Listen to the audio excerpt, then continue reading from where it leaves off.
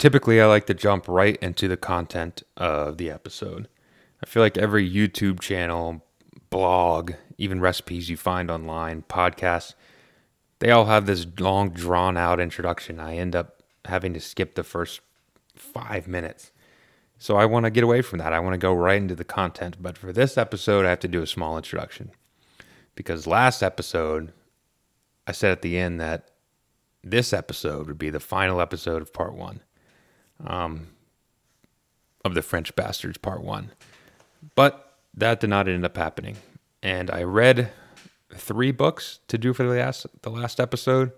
I read Nightmares of an Ether Drinker, Masks of the Tapestry, and 20,000 Leagues Under the Sea, with every intention to do a review episode on one of them. But I was not drawn one way or the other with any of those books. It's not that I didn't like them, or it's not that I hated them, because I have every intention of doing reviews on books that I hate or don't like or do like or whatever. It's just that I had nothing to say about them. And the whole point of this podcast was I wanted somewhere where I could talk about books that I wanted to talk about. And with the first 2, they're both Jean Laurent books, and I love him and I like the books, but there's nothing that I haven't already said in last episodes about it. He had the same writing style. They were short story books, so it's not like I can review the plot. There's like 20 or 30 short stories per book, so what do you want me to do? Go over the plot of 20 short stories? Not going to happen. And with 20,000 Leagues Under the Sea, I liked the book fine. I just didn't have anything to say about it. And every time I sat down to take my notes for an episode, I ended up just recanting the plot. And I don't want to do that. You don't want to do that, so it didn't happen. So we're on to part 2.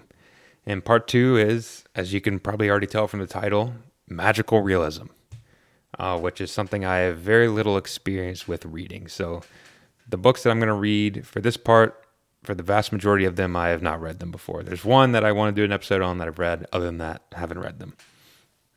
And the plan is I'm just going to do part 2 until October 1st. So I have no set number of episodes I want to do. I'm just going to do magical realism until it's October, and then I will announce part 3.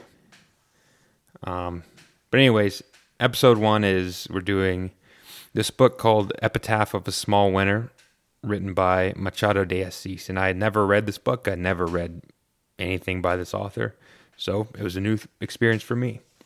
And when I started this pod and literary journey, I fully expected to read some modernist masterpieces, and masterpieces of all sort. If I do a part about the history of philosophy, I'm going to read some Plato.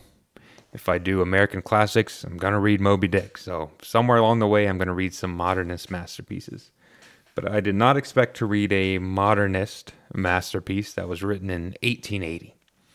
And when I started reading this book, I had no idea. I started reading Epitaph of a Small Winter, and judging solely by the prose and the kooky, non-linear narrative structure, I assumed it was written probably in the last 20 years, or 50, 60 years at most.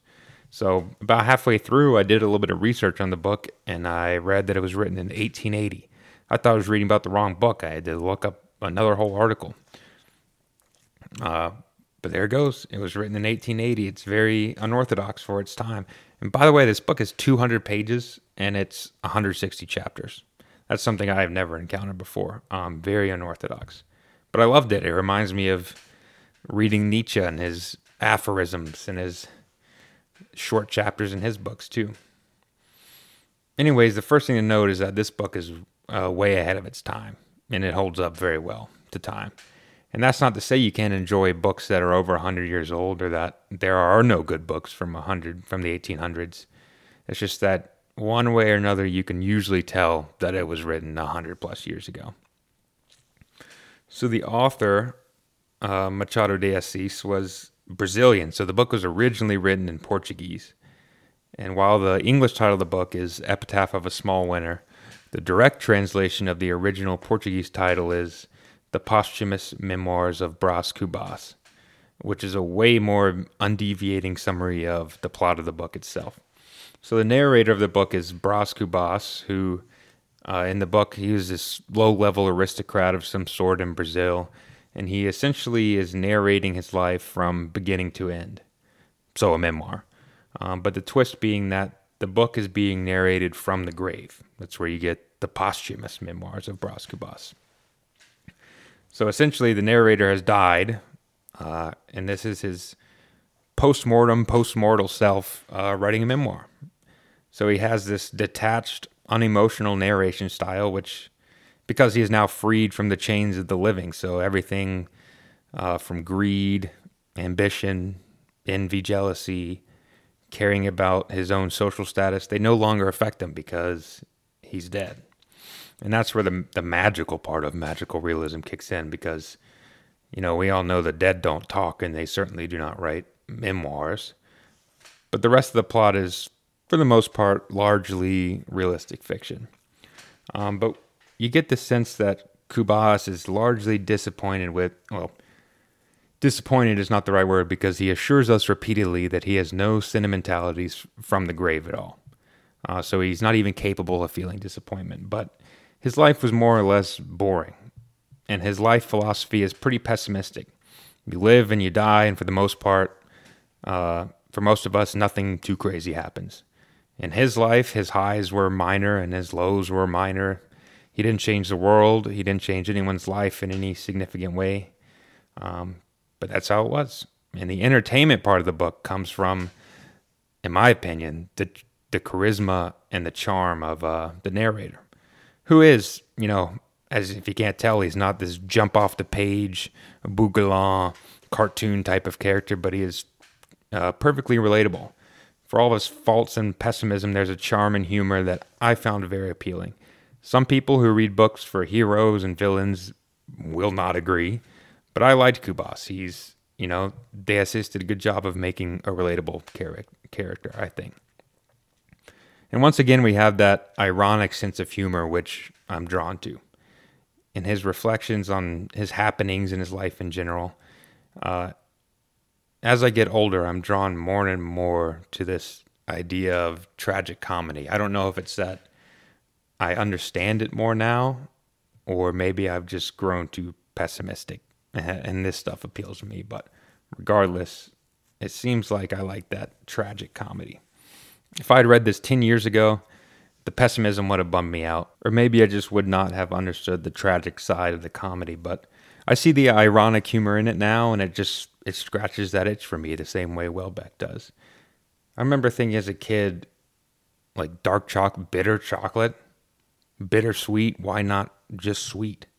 But I think as we get older, we understand the nuance, or at the very least, we have a more lucid understanding of reality as it is. The first line of the entire book is, "To the first worm that gnawed my flesh." That's page 1. As in, he's dedicating this book to the first worm that gnaws his flesh post-mortem. And that's how you set the tone early. And later on, Deasis more explicitly touches on the tragic comedy element of his writing, or perhaps the comedic tragedy that is Epitaph of a Small Winter in this little paragraph that I bookmarked.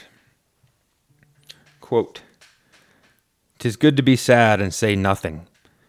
I remember that I was sitting under a tamarind tree with the poet's book," he's talking about Shakespeare, "with the poet's book open in my hands and my spirit as crestfallen as a sick chicken. I pressed my silent grief to my breast and experienced a curious feeling, something that might be called the voluptuousness of misery. Voluptuousness of misery. Memorize the phrase, store it away, take it out and study it from time to time.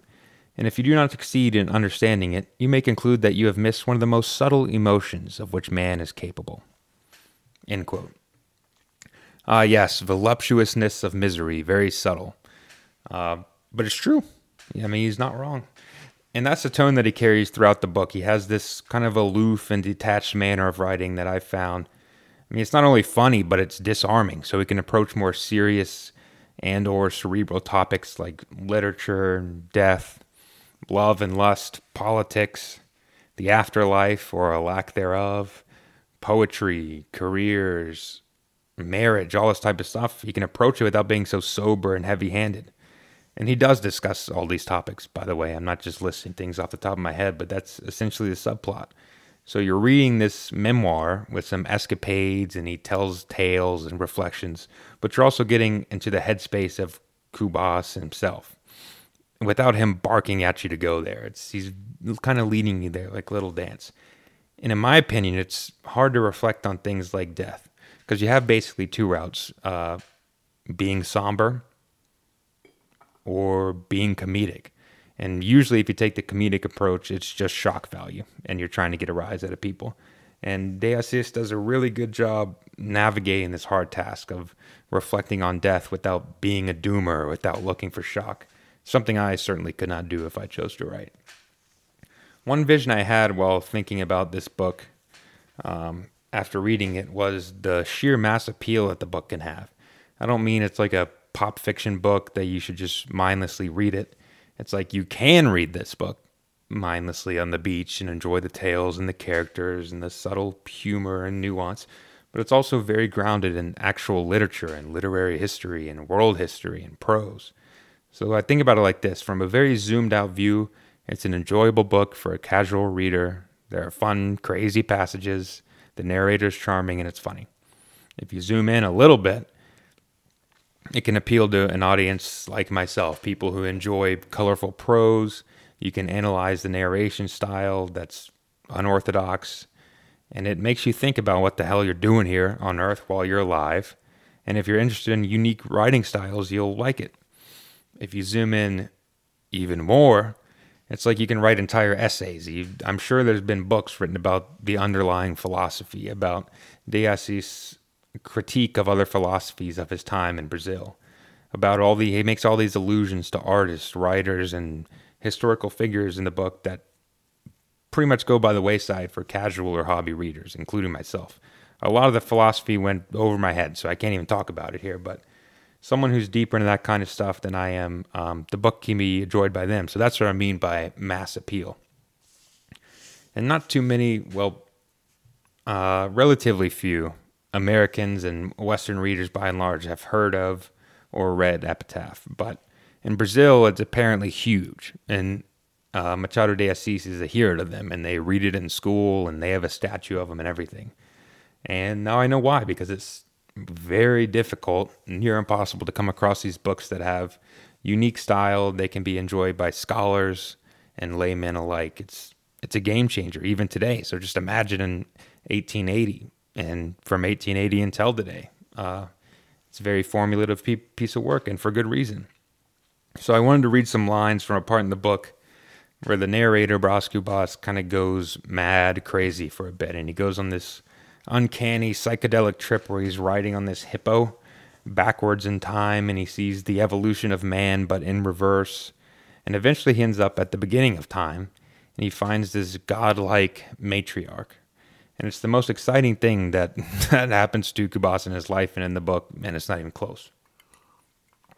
But I'm going to trim out some of the passage, but I'll give you the dialogue between Cubas and this matriarch. So she's approached by Cubas, and she greets him saying, "They call me Nature or Pandora. I am your mother and your enemy. Do not be afraid," she said. "My enmity does not kill. It is through life that it affirms itself. You are alive. I wish you no other calamity." "Am I alive?" "Yes, worm, you are alive. You have not yet lost that tattered cloak of which you are so proud. You will taste for a few hours more the bread of pain and the wine of misery. You are alive. Even though you have gone mad, you are alive. And, if your consciousness regains a moment of lucidity, you will say that you want to live. Do you understand me?" "No," I replied, "nor do I wish to understand you. You are an absurdity, a fable. I'm surely dreaming. Or if in truth I have gone mad, you are nothing but a psychopath's figment, a vain and empty thing which reason, being absent, cannot govern. You? Nature? The nature that I know is mother only and not enemy. She does not make of life a scourge, nor does she wear such a face indifferent as the tomb. And why Pandora? Because I carry in my bag all good things and all evils, and the most remarkable of all, hope, man's consolation. Are you trembling?" "Yes, the way you look at me." "I know, for I am not only life, I am also death, and you are soon to give me back what I loaned you. Come, my great lecher, the voluptuousness of extinction awaits you." Such a cool passage, so epic, literally epic. He likes that word voluptuousness, doesn't he? I didn't even notice that when I was doing notes for this episode. I'll have to add voluptuousness to my lexicon.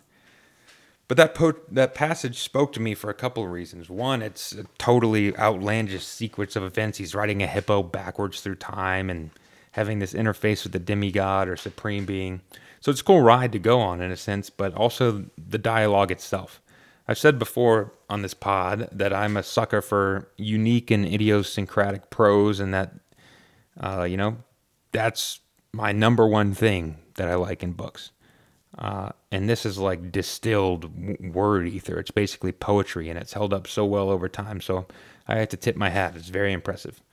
And you're also seeing what I was talking about before, like this undercurrent of philosophy.